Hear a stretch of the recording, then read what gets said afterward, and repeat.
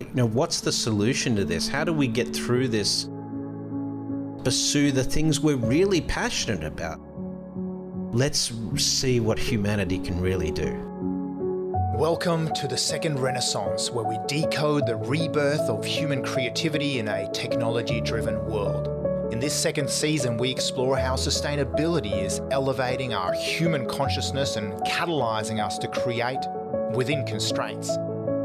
We decipher why now is the biggest entrepreneurial opportunity since the dawn of industrialization, and what leaders can do to harness the winds of change.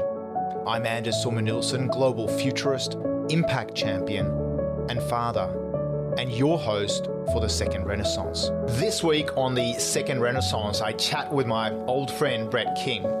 Brett's a world-renowned futurist and speaker colleague, an international best-selling author and media personality. In 2020, he was inducted into the FinTech Hall of Fame by CB Insights. President Xi Jinping cited his book Augmented on the topic of artificial intelligence in his address to the nation in 2018, and Brett has the most #1 best-selling titles in banking and fintech globally of any author in the last decade. He splits his time between Bangkok and New York, and increasingly in the metaverse.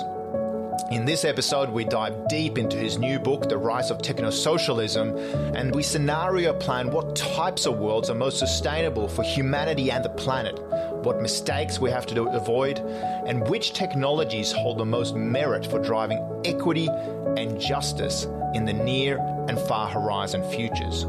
Welcome to a space odyssey into Tomorrowland. Brett King, welcome to the show. Fresh off of Bloomberg, onto the Second Renaissance. Great to have you with us. Thanks, Anders. Obviously, my Bloomberg training should come in handy for this session, but good to be here. We'll ask you way tougher questions today, no doubt. I'm sure. So, Technosocialism, let's jump straight into it. Great title for your new book, by the way. I'm curious, why this book, why now, and what's technosocialism? I wrote a book in 2015 called Augmented, Life in the Smart Lane. It did very well, ended up on the desk of President Xi, incidentally, in 2018 in his national address. So,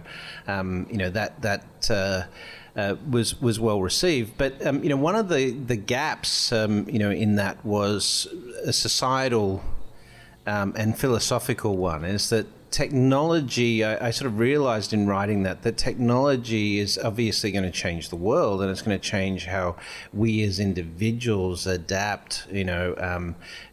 People will adapt differently to things like artificial intelligence and gene therapy, and we've seen the impact of the pandemic as an example.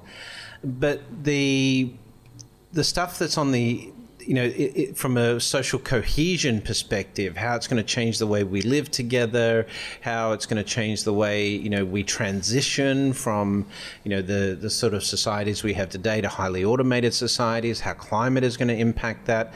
And really, this key issue of inequality that's becoming a really significant problem globally, all of that was sort of weighing on my mind. It was like, what's the solution to this? How do we get through this contentious period of human history and come out on the other side, evolving as a species to do better. And that was sort of the start of the journey.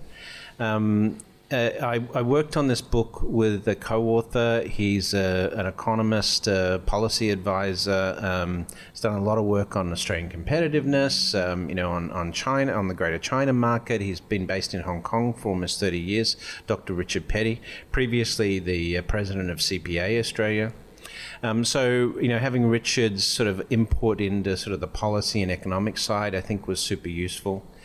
But ultimately, we started with, how do you fix the gross inequality that became a real issue, during the pandemic? And then where do we go from there in terms of disruption that AI is going to bring on society and climate's going to bring on society, and sort of tried to solve the issues from there. And the book is, really interesting in terms of its sort of layout and the sort of central tenet, I guess, which is that you guys have done a bit of scenario planning, which, of course, for us futurists, is one of the tools in our toolkit. A sort of a thought experiment of imagining, some different future worlds. It's not about predicting one future world, which we so often get asked to do, but imagining both dystopias and utopias. Can you talk us through just how you went about, crafting these future narratives, what the future worlds, and not just one world, but the 4 different future worlds are, and why we should try and avoid some of them, but strive towards technosocialism, which is, of course, the preferred world? Well, we refer to technosocialism as optimal humanity in the book, so I'll get into that in a little bit. So you're right, we did look at various scenarios, and there are various ways we could model this, but how we chose to model it, taking the central problem of inequality, in terms of how we resolve that. So inclusive societies versus exclusionary societies. So, more collective view of humanity versus individualistic view of humanity. Certainly, the United States, with its constitution, is very focused on individual rights over the rights of the whole.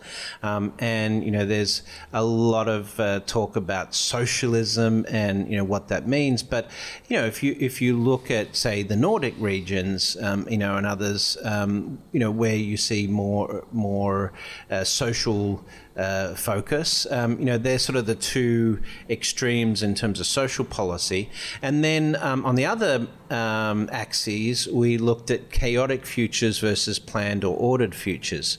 So that was the framework we used to model that. And so in the chaotic collective, you have where we looked at rejection of science and technology, which is a trend certainly that's emerged during the pandemic in respect to coronavirus and so forth, the fake news epidemic and these sorts of things.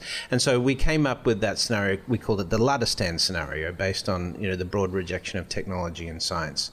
Then in the individualistic chaotic segment, we had, or quadrant, we had the Faldistan scenario. So where we just waited too long to respond to the issues of climate change, we aren't prepared for the food scarcity issues that come. And so, we have the collapse of, nation states as a result of the chaos that comes from that. And then on the ordered side, you have neo-feudalism, so that's the individualistic ordered state, and so this is where essentially inequality gets baked in. So policy setting, response to climate is really driven by corporations that are involved in policy setting. We see this in Australia, we see this in the UK and the United States, where these corporations have significant control over the political process and over policy making. And then, of course, we have the inclusive ordered, where is technosocialism, which is essentially using technology to highly automate government, to improve resource allocation across the economy. So the economy, first and foremost, is focused on the needs of citizens before it looks at the needs of the market and corporations. And so that's essentially the 4 quadrants in terms of future scenarios we came up with. And honestly, we expect to see all of these 4 scenarios over the next 30 to 50 years. But we argue passionately in the book that the optimal outcome for humanity, particularly in the face of climate change and the effects of that, is this state we call technosocialism. And so, of course, the way you've gone about this is to study some of the major mega trends that are influencing us at the moment. And then you sort of overlaid on an X and Y axis, for those of you who haven't done much scenario planning in the past, overlaid on an XY axis, so you get these 4 different future worlds, all with very different, unique dynamics that sort of form the basis of your future narrative. if we go back to some of those sort of steep factors, so sociocultural, technological, economic, environmental, political factors, you've alluded to some of them, but what are those major drivers of change that will be either buoying industries, individuals, communities, or majorly disrupting them? So we talk about economic uncertainty being a key driver of the conflict and division that we see globally today. And that obviously is born out of the problems around inequality. So, for example, during the pandemic, the wealth of the world's billionaires passed $10 trillion for the first time. The US billionaires accumulated $1.6 trillion of wealth during the pandemic, where, and that means that now, the billionaire class in the United States owns more wealth than the bottom 90% of the American population, which history tells us is an untenable situation. We also looked at the responses to economic uncertainty globally, and we saw a massive increase in protests over the first 20 years of the 21st century, compared with the 20th. So on a rolling average basis from the 20th century, and this even includes the civil rights era in the United States, the protests against the Vietnam and Iraq wars, for example, where we saw a 200% increase in the frequency of protests globally in the first 20 years of this century. But we saw a 1,000% increase in participation. So this is a measure of the economic uncertainty that is in the system. So then, that's one crisis that we have to deal with, the inequality issue and the economic uncertainty it provides. Then you have the pandemic that accelerated or accentuated, this issue of economic uncertainty. Then you have artificial intelligence, which is going to change patterns of employment, resulting in techno-unemployment. People that are process-oriented jobs working in supply chain, transportation, things like this being replaced or affected by AI, and then, of course, climate change, where you have around 600 cities globally affected by sea rise. You have food scarcity as a result of changing, food production and farming patterns.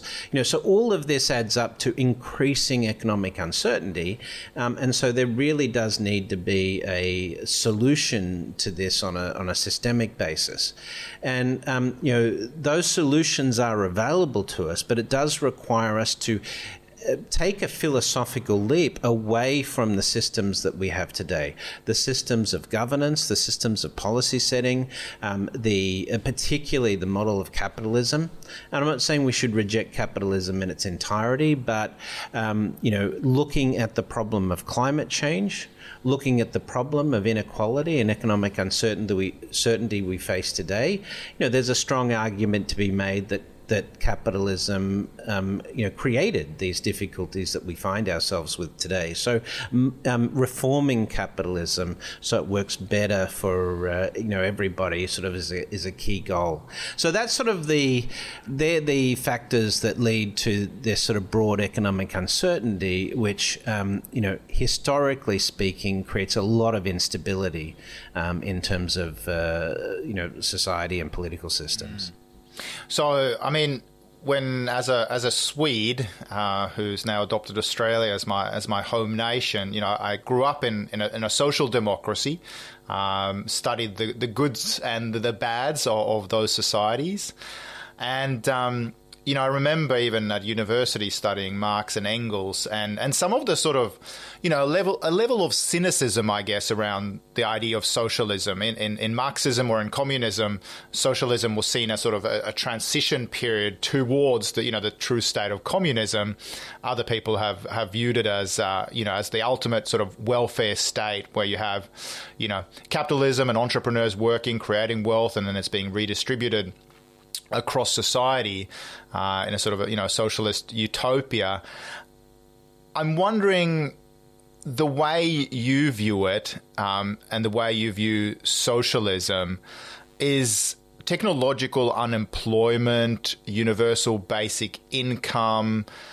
Are they just a sort of a leveler I mean, some people like Marx and Engels might even say that, hey, the reason we invented the welfare state is actually to placate, the 99% so that there won't be a revolution. Is that the worst case scenario, or can things like universal basic income help soften it? And is that sort of inclusive future that one that can actually be beneficial for all? Well, there's two ways to sort of look at this. The first is to say, how do we measure an economy in terms of its success? So the way economists typically measure, the utility of an economy is GDP growth, full employment, trade surpluses and balances, these types of measures that we're very used to hearing about. And by those measures, we've seen some very successful economies since the Second World War. Particularly the US is the most successful economy the world's ever seen. At the height of its success, accounting for 40% of all global output in the 1960s, and producing incredible wealth. But if you look at the problems in the United States today, the inequality, during the pandemic, the US went from 500,000 homeless to 23 million people living without regular housing. You have limited access to healthcare. You have poor education outcomes. On this basis, if you measure the economy by how it looks after the basic needs of its citizens, you'd have to say that the US economy is a demonstrable failure.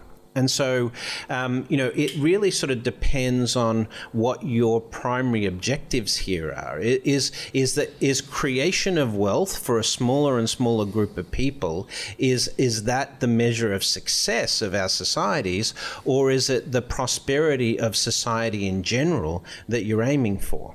And so that doesn't necessarily mean that you have these, very wealthy people working and giving away their wealth after they've worked so hard. You're really talking about the fact that the system doesn't allow people, at the bottom of the economic period, to create wealth that gives them a living wage, for example, in the United States. And so, we refer to some really interesting history on this. Will and Ariel Durant wrote a book in the 1960s called Lessons from History, and they studied all the various types of political and economic and social systems throughout history, and found that there were sort of two broad classifications in terms of the way economies and societies worked. One was what they classified as a diamond-shaped economy. And so this is where feudal systems, monarchies, etc., the sort of neo-feudal corporate systems that we have today are designed to make wealth flow uphill to a smaller and smaller group of the wealthy elite. This is, through the majority of history, these are the types of organizing principles we've seen in society. But actually, the most successful economies the world has ever seen, such as, Britain during its heyday or the post-Second World War US economy, was a diamond-shaped economy, and a bell curve of wealth distribution through employment mechanisms, a growing middle class where consumption was, powered through, the distribution of wealth evenly in society, and this supercharged, economies like the United States. And this is what's happening in China right now. China's moved from a pyramid-shaped model to a diamond-shaped model, and as a result, you have this sort of supercharged economy growing very rapidly, which is going to surpass the United States as the world's #1 economy. But in the US, we've seen that the diamond shape flattening out. Right, it started in the 1980s with attacks on trade unions with the Thatcher government and Reagan, and then the destruction of collective bargaining, then the deregulation of the financial services market, and these sort of things flowing on to create again this mechanism to channel wealth to a smaller and smaller group of people. So, we can see throughout history that when you have a very small group of people that maintain the highest levels of wealth and gear the economy for production to produce more wealth for themselves, that this creates problems of inequality that can lead to either revolution or legislated redistribution of wealth. And in the US in particular, we've seen legislated redistribution of wealth, but it's been legislated redistribution of wealth to the richest 1% of America, not to the rest of the population, right? So this is a functional, flaw in the US economy, which is creating this massive discord right now. And so, living in New York and seeing that, there's no such thing as American anymore. You're either a Republican or Democrat. That's pretty much how people, you're either a libtard snowflake or a MAGA, fanatic. And that's... This is not a way for humans to work together to move forward as a species. And that's really, if we step back from the problem, is why are we here? What's the purpose of humans on this planet? Is it to make money and be rich, or is it to further the needs and the capabilities of the species as a whole? And if that's the case, we're sort of going backwards right now. On the UBI thing, UBI, in a state of highly automated societies where technology reduces the amount of human labor, UBI is a basic necessity to stop revolution, as you've pointed out. But a lot of people sort of miss the point around artificial intelligence and automation. When we're successful at having highly automated societies, we will eliminate humans from the workforce. That is the job of artificial intelligence, or the intent. And so that does give us the opportunity to pursue a different type of work. We can do work that we're passionate about, work that really makes a difference, like, mitigation of, climate change issues and things like that. But it is going to require a sort of a universal basic income structure, not just as a social safety net, but as a way of thinking about the more appropriate distribution of the massive wealth that's going to be created from artificial intelligence at an macroeconomic level. Well, I mean, commentators and philosophers in this space, like Max Tegmark in Life 3.0, I mean, he talks about the fact that, if we waste this opportunity for wealth creation by sort of concentrating wealth amongst the 1% or the 0.1%, that is a monumental failure on humanity, and that really we're at the dawn in what we call the second Renaissance, this flourishing era of human creativity and innovation and entrepreneurship, humanism, that we really are at the dawn of an amazing era where we can truly unleash our creative powers, amplified and augmented, as you call it, with artificial intelligence and robotics. One thing I'm picking up there on is this idea of sustainability, right? Which is, meeting the needs of the present generation without endangering the needs of future generations.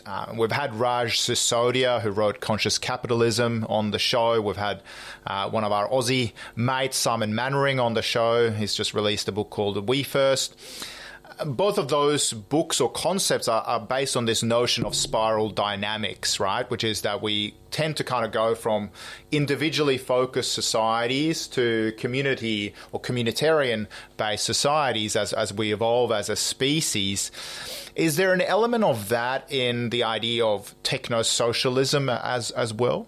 Well, it is absolutely critical because, obviously we're more connected than ever before with the internet, and we've seen that this has created, ironically, more of an individualistic response from society. But the problems that we're going to face, particularly in the 2040s, moving towards the 2050s, with the climate change issues, sea level rise. We've got a number of nations that are essentially going to be wiped out, like the Maldives and Bangladesh, with 80% of their infrastructure affected by sea level rise. Plus, potentially somewhere between 300 million and 1 billion eco-refugees as a result of food scarcity issues and combination of things like sea level rise. So, you cannot look at the scale of that problem and just say you're on your own.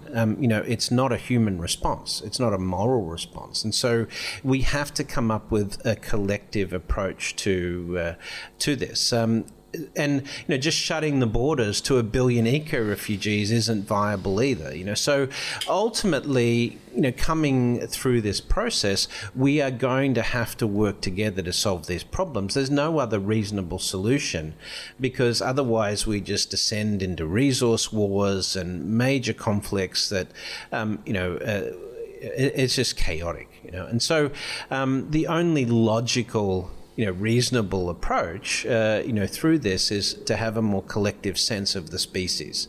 We sort of take this view that nation states and the way we have organized ourselves as a species in terms of the plot of land that we grew up on are fairly arbitrary, abstractions in terms of the way we've classified human society. But if we're really going to come out the other side of this, then sure, we should celebrate different cultures and history and things like that. But humanity's best chance for moving forward and having this sustainable prosperity, sort of doctrine, if you like, is working together and figuring out how do we work together. So we give great examples of in the past where humans working together have, achieved great strides in history. The Apollo project, the Human Genome Project, even the response to the pandemic. That, humanity, when we work together, we're really unstoppable. It's when we have these sort of artificial divisions around politics and economic classes and things like that, that actually, we see gross inefficiencies develop at a species level. And certainly we could argue that capitalism has created incredible incentives. However, one of the things that we feel overall is negative and going to increasingly be a problem for the human species is that capitalism relies on competition against each other. And so we argue in the book that human society, when it comes to these economic forces, that we should be built economically on or focused on competing for humanity, because that's the way we all benefit the most. And so taking that those competitive forces and innovation to create competition, for positive outcomes for humanity is a better way to sort of focus those efforts and mechanisms. I mean, historically in your, Bank 1.0, 2.0, 3.0, 4.0, some of the great works that you've published over the years, I know this has been a central sort of tenet of inclusion. The fact that, you talk about the unbanked and that, the fintech revolution was also one of financial inclusion. You no longer had to go to a branch because everyone has a branch in their back pocket. Hopefully I'm not bastardizing your concepts and content here too much. But that sort of idea of inclusion, how does that play out as we see more sort of hybrid models of capitalism? Because there is, there's a strong trend towards, B Corps. There's the, 1% for the planet. There's people pledging 10% of their income for life towards philanthropy, etc. Are we seeing a shift in this sort of ethos of capitalism as Wall Street is waking up to the merits of ESG and the fact that, at least during, 2020, 2021, there was a lot of evidence that ESG focused corporations were actually outperforming their more laggard peers. Are we seeing a shift in the ethos of capitalism, and how can we speed it up? No, absolutely. I think one of the key elements here is that if you're not a good corporate citizen, then the market is, certainly consumers are going to self-select away from those services increasingly as it becomes clear that, there are actors that have been, essentially, for example, we talk about fossil fuel corporations, companies, and we talk about the fact that we've known since the 1970s, 1980s, what putting carbon in the atmosphere, was going to do to our climate. And we've had the technology to replace fossil fuels for decades now, and we haven't done that because of the market has traded profits for, against those technologies. And so, and even if you don't take climate, you just look at air quality when it comes to, fossil fuel pollution. 8 to 10 million people die every year from fossil fuel related, conditions, air quality, pollution, and so forth. So, is it reasonable to say, well, that's the price of progress, when we've actually had the ability to replace the polluters and the technology, coal plants and combustion engines and so forth, but we've elected not to because some people are making a ton of money out of this. There's more fossil fuel subsidies today in the United States than there is subsidies for solar and green energy, for example. So why is that situation allowed to continue to exist? Why during COP26 was it so hard to get the leading industrial nations, US, China, and India, to commit to, weaning themselves off coal power when, electricity is already 1/10 of the price of coal. If you're in Australia, it's 1/30 of the price of coal-based electricity. Why is it so hard to get off coal when it kills people and, renewables are already massively cheaper? And that's the momentum that's in that existing system, as you sort of allude to. So that's a great example of saying, if we step back from this problem and we're doing the right thing for humanity, then investing in green technologies, battery storage technology, and so forth, it's going to create a ton of jobs. It's going to improve the environment. What's the downside to doing this? And so at the same time, I think that once it becomes very clear the damage that has really been done to society, those corporations who were complicit in those actions are going to face some very, very tough questions from society at large. Just like we saw, when evidence came out about cancer related to lung cancer related to smoking and things like that. There's going to be some recompense required, but ultimately, the thing is, like Elon Musk says, ultimately we're going to run out of carbon-based fossil fuels. So why wouldn't we make the transition sooner rather than later, especially if it's better for society?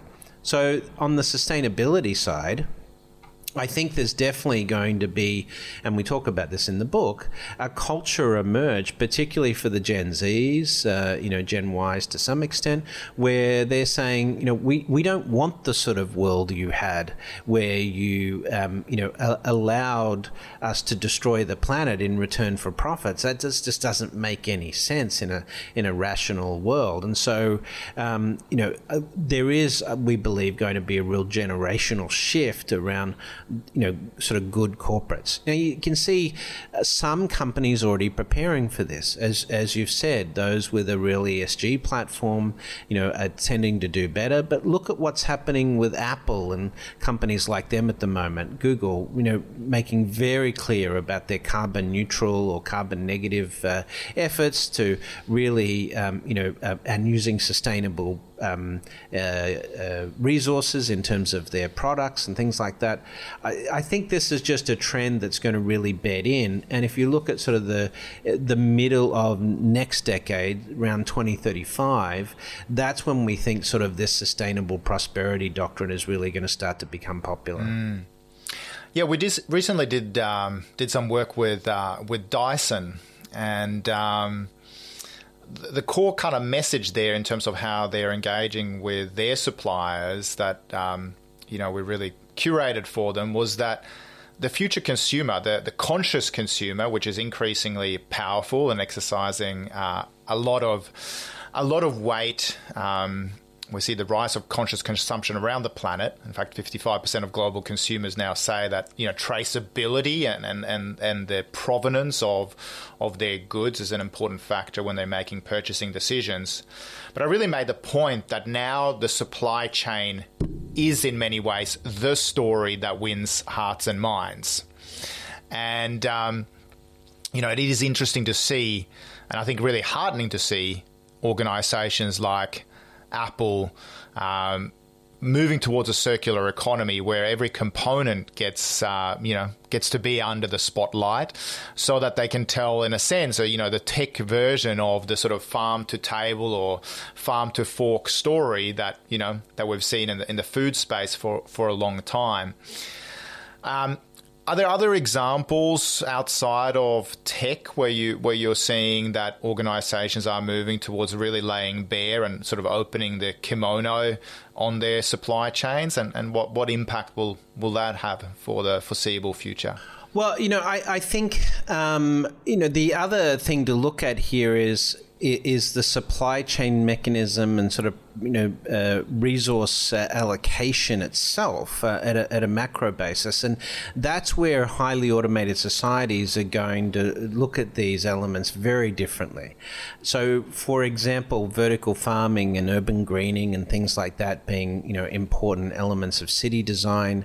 We talk about Shenzhen, as a smart city and what they've been doing there.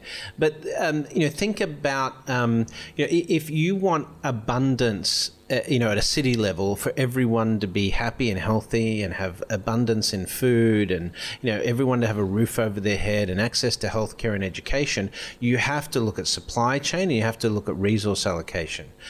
So we looked at the way technologies could radically automate government. So think of government as a DAO, right? A distributed autonomous organization. And so think of the healthcare system in the United States. The healthcare system in the United States, as I'm sure you're aware, has got significant problems. The US total cost of healthcare is twice the OECD average, and in most cases you have poorer health outcomes than on the OECD average. So even though Americans pay more for healthcare than any other developed nation in the world, they don't necessarily get better healthcare. So we looked at healthcare. The whole universal healthcare thing is a whole, contentious issue in the US. But by using a set of different technologies, we found that we could radically reduce the overall cost of healthcare. So that includes, for example, 40% of the costs of the current healthcare system in the United States are administrative costs. So using robotic process automation to remove that, you get you instantly slash the cost of healthcare. 40% of diagnosis in American healthcare are wrong. So that's why you always ask for a second opinion, because you've essentially got a 1 in 2 chance of getting a misdiagnosis. So use of artificial intelligence there is already showing incredible improvements in diagnostic quality. Then you get into gene therapy, 3D bioprinting, and all of these individual technologies, personalized medicine, and so forth that we can use. So by putting those in the aggregate, you can reduce the cost of healthcare in the United States by 70% and provide better, broader healthcare to the entire community. And so that's the type of sort of supply chain re-engineering that we really look at in technosocialism. When in classic terms, when people argue capitalism versus socialism, they're thinking that socialism means it's going to have to take money out of their pocket to pay for someone else, where we actually demonstrate in the book that exactly the opposite is true, that if you invest in these systems, that it means more money for everyone. Right, and you mean lowering cost of basic services, but on a moral basis, we are the wealthiest the human species has ever been in terms of access to technology and overall wealth. There's no reason for anyone to be homeless today. There's no reason for anyone to go hungry. There's no reason for someone not to have access to adequate healthcare. The system can provide those solutions if we engineer it, properly. So that's really all we're talking about: is how do you optimize optimize the engineering of the system to ensure that first and foremost the needs of the citizens are taken care of, and then you can worry about the other elements. Does that sort of answer your question? Yeah, I think to a degree, but I think also here it's very evident that, while we think that capitalism, despite its flaws, can solve a lot of societal problems, and certainly as entrepreneurs, maybe even with a social conscious, and maybe hopefully as enlightened entrepreneurs, we see that capitalism is not the solution to all woes. But even in that regard, if someone's paying for medical services, like I have friends who had their second-born child in California, and they called the baby the $1 million baby because they saw the bills coming in. Luckily, they had health insurance, but their baby was premature, and they saw the actual cost and breakdown of keeping their baby alive in NICU, and luckily baby is alive and well and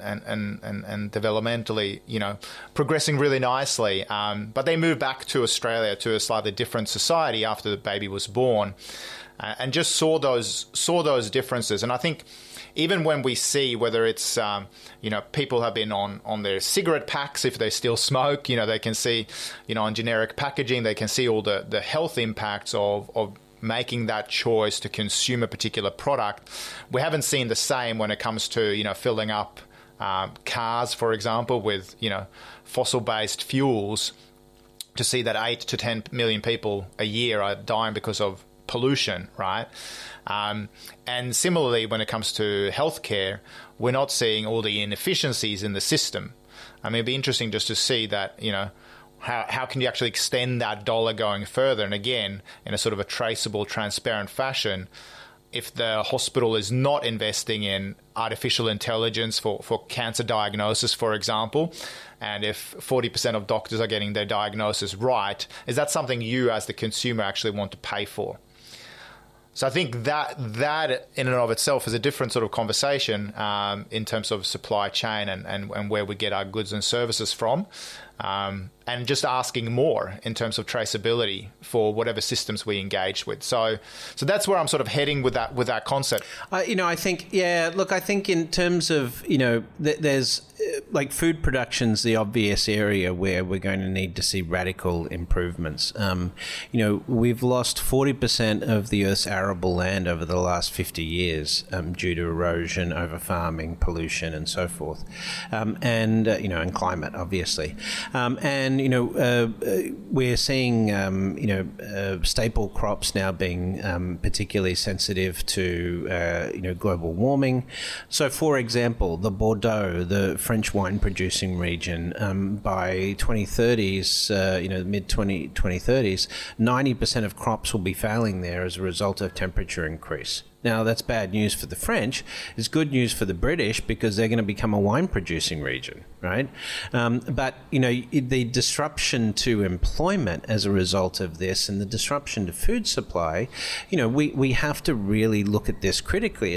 We've only got 13 years, until we start to see the impact of this. We're starting to see the impact, arguably, of that today. So moving, away from cattle on farms to lab-grown meats and lab-grown proteins, for example, is a strategy where we could mitigate some of that. The vertical farm, as I mentioned before, and hydroponics and so forth. There are, definite mechanisms there that, in terms of traceability and sort of production methods that could be certainly greener or more sustainable and work better to mitigate those issues. During the pandemic, we saw food scarcity. We saw thousands of people in Texas and New York lining up at food banks and things like that. And this is in an economy that we consider the wealthiest economy in the world. So it's, again, the question comes back to what is the purpose of the economy?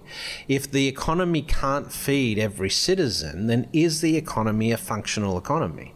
That's really at the heart of this debate.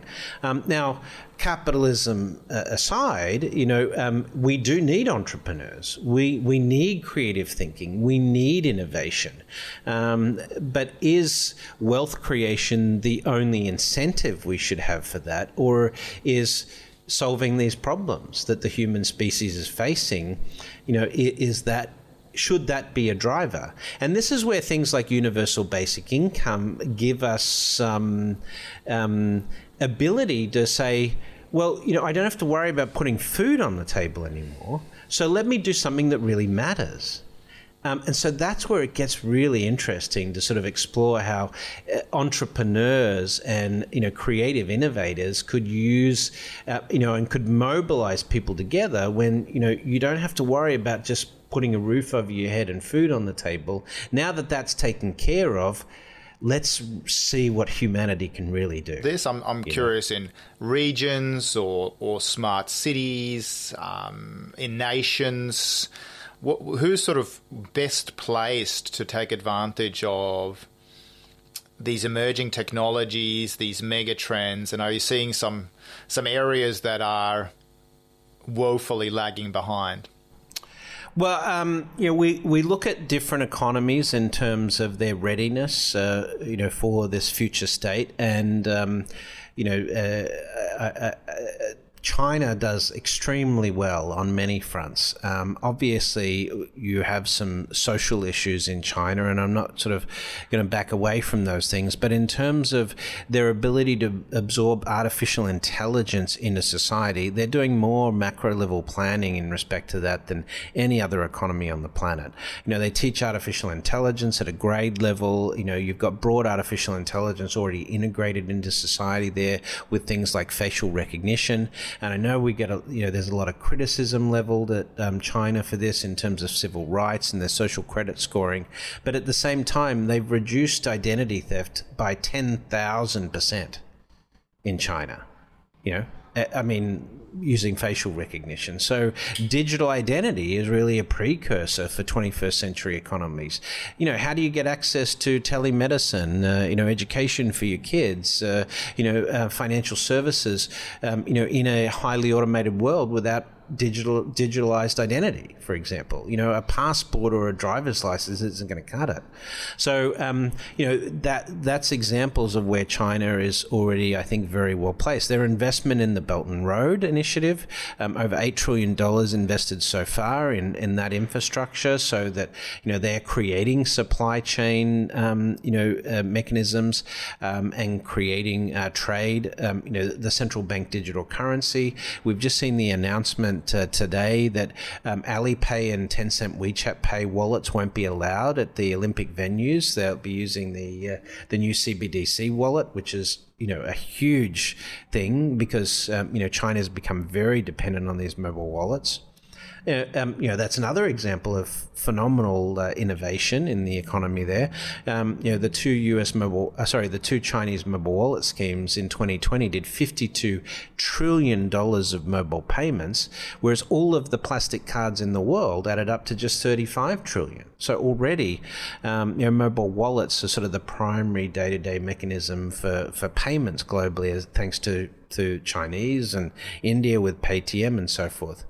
So, we are seeing nation states or economies like China really focus on the grassroots capability. We call it KIC economies, knowledge, innovation, and creativity economies that will emerge in the 21st century, moving away from sort of this resource-based, view of the economy. Because as you go sustainable, you use resources very, very carefully, and they're no longer there to be exploited to create wealth. It's now something we have to manage very carefully to create sustainability.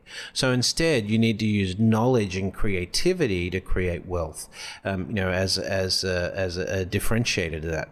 We also look at some pretty wild concepts like asteroid mining and things like that, which will be possible as we improve technology. We can see the growth in the space industry and the massive improvements in efficiency there. So this is going to be certainly viable within the next couple of decades to, go and capture asteroids and use the resources there. One asteroid we identify in the book called Psyche 16, would be $100 quadrillion. We're talking about 10,000 times the total planet's GDP, available in a single asteroid. So imagine the wealth that could be created from access to those resources using those technology. There's a lot of ways, that we see societies preparing for this, but the core skill set change is really important. And making sure that there's enough technology skills, STEM, science, technology, engineering, math resources in the economy is going to be critical. US is falling well behind on this respect. For every one PhD STEM graduate in the United States, China produces 3. So this is part of the reason that China is technologically leaping ahead of the United States in many, many areas right now. So, the US will still obviously be there, but keep in mind that, a lot of the developing nations, so-called developing nations, like the BRIC nations, Brazil, Russia, India, China,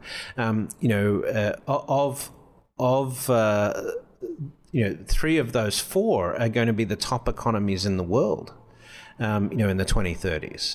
India will probably surpass the United States sometime in the late 2030s as well. So you'll have China, India, and then the United States. And so again, what is India focused on? A lot of technology development over the last few years. So it really, if you're going to succeed in the 21st century, it's about being a smart economy, and that requires very different skill sets and very different infrastructure.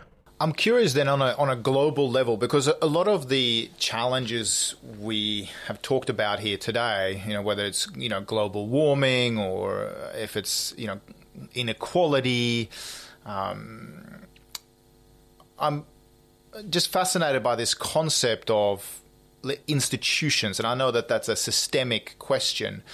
The UN, the WHO, the World Bank, are these institutions of the 20th century, are those the ones that are going to help us on a communitarian, on a global level, actually help us in a world where we're seeing, vaccine diplomacy or vaccine nationalism? We're seeing the decentralization and the rise of crypto away from fiat currencies, etc. I mean, there's a sort of this tension between centralization and decentralization, and then you have this global meta level of institutions that might not be fit for purpose. What do we need to redesign, if anything, to actually help us elevate and not just think on a sort of a local parochial level? So I know when it comes to things like the banking system, there's significant advantages in decentralization. From an operational perspective, it does create a little bit of chaos because of the lack of regulation. And so, for example, if you look at the NFT and crypto space, the amount of fraud and, exchanges that have been hacked and the loss of wealth that's occurred there compared with the regulated centralized financial system, is orders of magnitude greater. And so the decentralization of these systems does tend to create a little bit more chaos. But when it comes to climate specifically, then, for those that argue against centralized systems like the UN and WHO and things like that, I would just ask a simple question, which is, how can a nation with a singular, policy on climate make any impact on a global basis? There's no such thing as national climate change policy. Let's face it. If we want to fix the climate, it's going to have to be a collective pursuit of humanity, highly coordinated across multiple countries. You can't decentralize that. There's no way you can be effective. What you can decentralize is solution setting within that. And so what we propose in the book is forgiveness of all national debt so that those funds are committed to climate mitigation from the 2030s through the 2060s. And so, if you think about that, giving access to those pool of funds, for example, for entrepreneurs to come in and compete for those funds, to come up with new carbon sequestration technologies or new, construction of seawall defenses to, prevent sea rise and things like that. There's mechanisms where you combine both centralization and decentralization in terms of solution setting, which could be quite effective. But you're going to have mechanisms of centralization, particularly in terms of budget setting and resource allocation. But again, we advocate for as much automation as possible in those areas so that you don't get, bias, and you don't get, bad actors involved in the allocation of funds and things like that. We consciously in the book critical of the sort of lobbying group mechanism that works in systems of government today, which doesn't result in representative government. It results in far too much control from these guys who are sponsoring politicians effectively.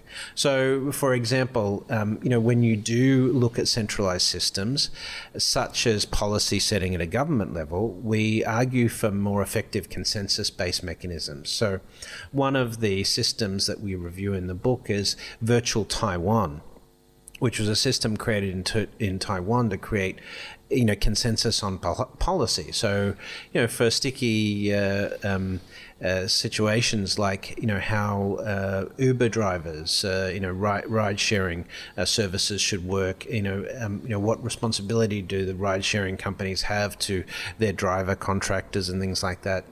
Coming to a consensus on that, Virtual Taiwan was much more effective than sort of the traditional process of taxi companies and others lobbying government to change policy. So we argue for a sort of a hybrid model here, a consensus-based mechanism that's more real-time and directly involving people that have a stake in those systems, and then a decentralized use of capitalism for solution solving and innovation creation within that set. It's interesting use of these two concepts, the hybridization of techno and socialism, because when you talked about Uber a moment ago, I thought about all of the challenges and all the sort of welfare state, workers' rights criticism that have been leveled at the likes of Uber and Deliveroo and Fedora and all the rest, right? These are platform plays, and a few years ago we heard that the biggest taxi company these days, they didn't own a single car, the Airbnb, the biggest hospitality, blah blah blah blah. Exactly. So there's this sense of platforms and huge tech players have done extremely well out of being essentially platforms, but potentially with a little bit of lack of that sort of accountability, responsibility, looking after workers in the gig economy. When we talk about techno-socialism, how do you sort of reconcile those entrepreneurial plays with the ideas of really looking after, the 3 Ps of people, planet, and profit? So, there are really good arguments for things like distributed autonomous organizations that sort of as corporations that are highly automated and don't have, those sort of traditional mechanisms of ownership, but can have more broad ownership by stakeholders who invest in them, or employees. But keep in mind that, when we talk about techno-socialism, we are talking about a state where, as we move into the second half of this century, people will not work to be paid. And so when you finally divorce yourself from the concept that a human's only value in the economy is the labor they produce, when you can divorce yourself from that concept, then things get much more interesting and productive. if you look at basic supply and demand curve in terms of economics, the concept always was if demand goes up, you increase supply by employing more people in the labour force. But in the 21st century, that's not going to hold true. And we know that because already 9 out of the 10 biggest corporations in the world are technology companies that employ far less people than their equivalent, the equivalent corporations of the 1960s, for example. Something like 3 or 4 times the number of employees back in the 60s to produce the same economic output that we have today. So, Facebook generates $700,000-$800,000 per employee annually in returns. Whereas if you take the fossil fuel companies or McDonald's as an example, it's more like $30,000, $40,000, $50,000 per employee. So these technology companies are massively more efficient at producing capital, but that's because they employ less people. So if you extend that trend, then we are looking to create highly automated companies that can create massive profits with employing as minimal people as possible. So the concept that Uber needs to be a good corporate citizen and employ more people and pay for more driver services is not what the market is rewarding corporations for. Right? It's rewarding corporations for getting rid of employees. And you can bet if Uber announced tomorrow that they have now an autonomous vehicle that they're going to deploy across their fleet and get rid of all of their drivers, their share price would increase massively. Right? And so we have to divorce ourselves from the fact that a human's value in the economy is the labor they produce, because automation is going to mean that when demand goes up, you increase processing cycles in the future, not put more people into factory floors or into taxis.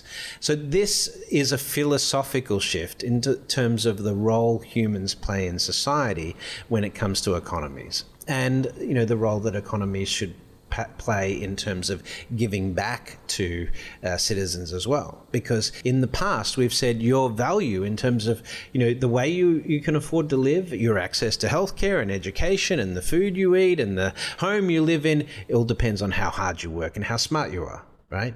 And that model itself is going to break down in the future as well for the same reason. Yuval Harari and others have sort of taken this a step further and then questioned what does it mean in terms of where humans derive their meaning from.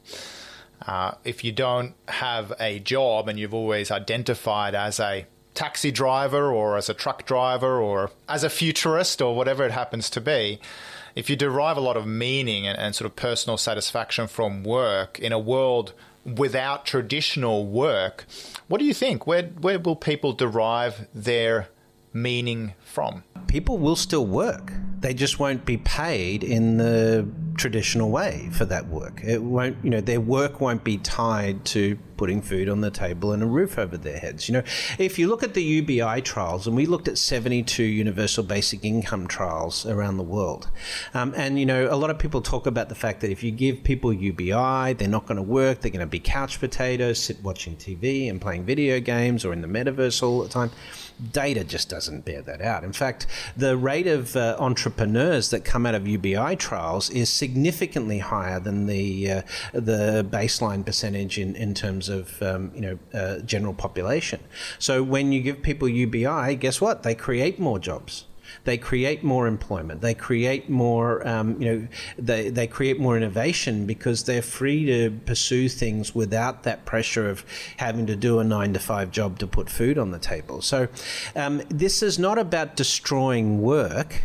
It's about destroying the concept of labor in classic economical terms.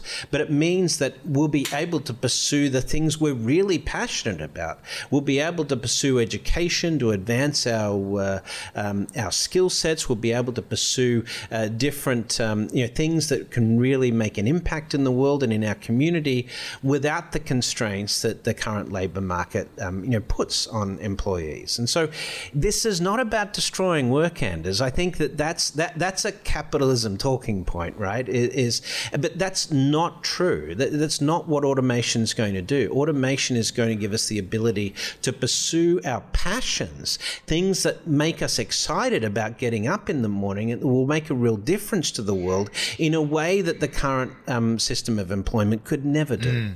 I mean, there's a fascinating concept from Japan, which sort of started trending a few years ago based upon it being highlighted by the World Economic Forum and known as Ikigai, that I'm sure you've come across, which is this concept of life's purpose, right? And the reason for being. And it's when the four concentric circles overlap of, doing what you're good at, what you're passionate about, what can also potentially make you money, but also what the world needs. And I think technology is the huge liberator in all of this, together with the systemic processes and, of course, the welfare networks that you talk about, to actually help us unleash and decouple ourselves from this idea that you have to go to work, put food on the table, and maybe if you have 5 minutes spare at the end of the day, you get to pursue your creative passions or something that has purpose-led meaning or can contribute to the world. So, I mean, for me personally, I'm probably going to go to Mars, man. Yeah, well, if everything else fails, I'm sure you'll be able to get a spot on Elon's platform.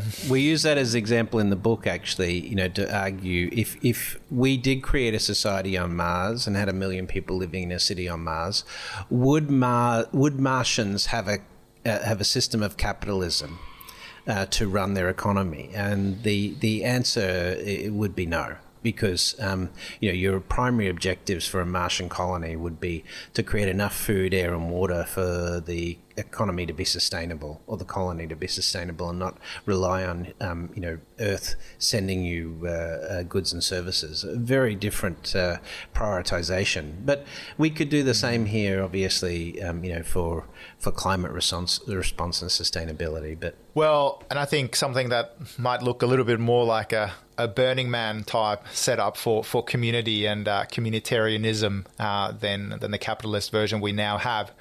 I mean, I've just been watching, and we're into the final innings here. I've just been watching a movie on Netflix that I'm sure you've come across as well, which is Don't Look Up, where they think about this comet that's about to hit Earth, and of course, as it's on this trajectory to Earth, people see the economic benefits in starting to mine that comet before it actually reaches Earth to extract the maximum amount of profits from it.